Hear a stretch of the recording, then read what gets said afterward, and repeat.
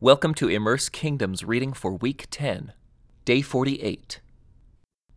King David was now very old, and no matter how many blankets covered him, he could not keep warm.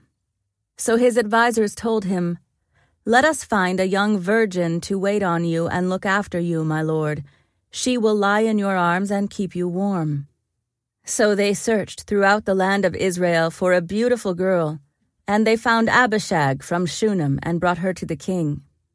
The girl was very beautiful, and she looked after the king and took care of him, but the king had no sexual relations with her. About that time, David's son Adonijah, whose mother was Haggith, began boasting, "I will make myself king." So he provided himself with chariots and charioteers and recruited 50 men to run in front of him. Now his father, King David, had never disciplined him at any time, even by asking, "Why are you doing that?" Adonijah had been born next after Absalom, and he was very handsome. Adonijah took Joab, son of Zeruiah, and Abiathar the priest into his confidence, and they agreed to help him become king. But Zadok the priest, Benaiah son of Jehoiada, Nathan the prophet, Shimei, Rei, and David's personal bodyguard refused to support Adonijah. Adonijah went to the stone of Zoheleth near the spring of En-Rogel, where he sacrificed sheep, cattle, and fattened calves. He invited all his brothers, the other sons of King David, and all the royal officials of Judah. But he did not invite Nathan the prophet or Benaiah or the king's bodyguard or his brother Solomon. Then Nathan went to Bathsheba, Solomon's mother, and asked her, "Haven't you heard that Haggith's son Adonijah has made himself king, and our Lord David doesn't even know about it?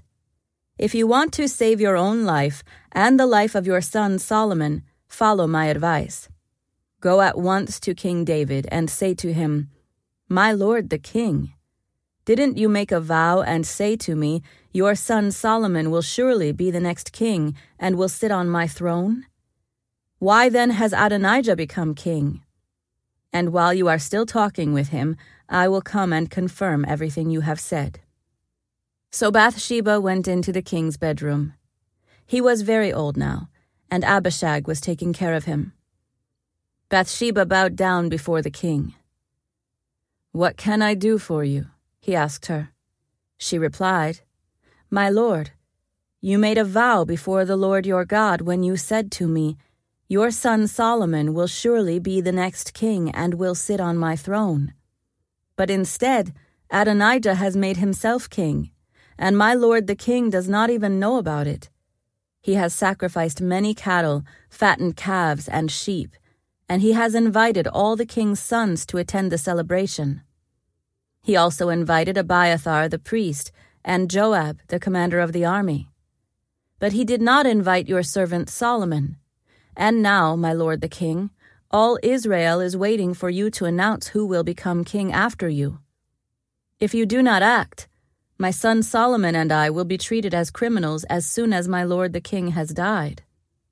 While she was still speaking with the king, Nathan the prophet arrived.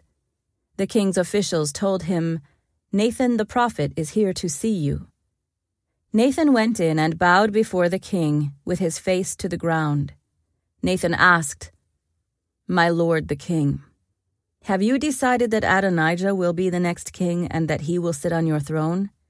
Today he has sacrificed many cattle, fattened calves, and sheep, and he has invited all the king's sons to attend the celebration. He also invited the commanders of the army and Abiathar the priest. They are feasting and drinking with him and shouting, 'Long live King Adonijah!' But he did not invite me or Zadok the priest or Benaiah or your servant Solomon.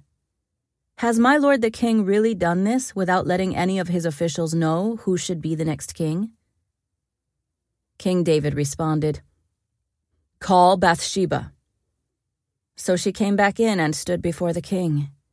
And the king repeated his vow, "As surely as the Lord lives, who has rescued me from every danger, your son Solomon will be the next king, and will sit on my throne this very day, just as I vowed to you before the Lord, the God of Israel." Then Bathsheba bowed down with her face to the ground before the king and exclaimed, "May my lord King David live forever." Then King David ordered, "Call Zadok the priest, Nathan the prophet, and Benaiah son of Jehoiada." When they came into the king's presence, the king said to them, "Take Solomon and my officials down to Gihon Spring. Solomon is to ride on my own mule. There Zadok the priest and Nathan the prophet are to anoint him king over Israel. Blow the ram's horn and shout, 'Long live King Solomon!' Then escort him back here, and he will sit on my throne. He will succeed me as king, for I have appointed him to be ruler over Israel and Judah." "Amen," Benaiah son of Jehoiada replied. "May the Lord, the God of my lord the king, decree that it happen. And may the Lord be with Solomon as he has been with you, my lord the king. And may he make Solomon's reign even greater than yours." So Zadok the priest, Nathan the prophet, Benaiah son of Jehoiada, and the king's bodyguard took Solomon down to Gihon Spring, with Solomon riding on King David's own mule. There Zadok the priest took the flask of olive oil from the sacred tent and anointed Solomon with the oil. Then they sounded the ram's horn, and all the people shouted, "Long live King Solomon!" And all the people followed Solomon into Jerusalem, playing flutes and shouting for joy. The celebration was so joyous and noisy that the earth shook with the sound. Adonijah and his guests heard the celebrating and shouting just as they were finishing their banquet. When Joab heard the sound of the ram's horn, he asked, "What's going on? Why is the city in such an uproar?" And while he was still speaking, Jonathan, son of Abiathar the priest, arrived. "Come in," Adonijah said to him, "for you are a good man. You must have good news." "Not at all," Jonathan replied. "Our Lord King David has just declared Solomon king. The king sent him down to Gihon Spring with Zadok the priest, Nathan the prophet, and Benaiah son of Jehoiada, protected by the king's bodyguard.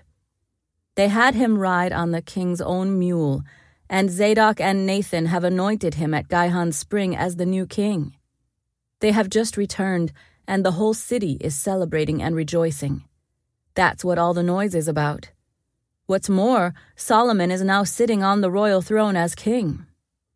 And all the royal officials have gone to King David and congratulated him, saying, 'May your God make Solomon's fame even greater than your own, and may Solomon's reign be even greater than yours.' Then the king bowed his head in worship as he lay in his bed, and he said, 'Praise the Lord, the God of Israel, who today has chosen a successor to sit on my throne while I am still alive to see it.' Then all of Adonijah's guests jumped up in panic from the banquet table and quickly scattered. Adonijah was afraid of Solomon, so he rushed to the sacred tent and grabbed onto the horns of the altar. Word soon reached Solomon that Adonijah had seized the horns of the altar in fear, and that he was pleading, 'Let King Solomon swear today that he will not kill me.' Solomon replied, 'If he proves himself to be loyal, not a hair on his head will be touched. But if he makes trouble, he will die.'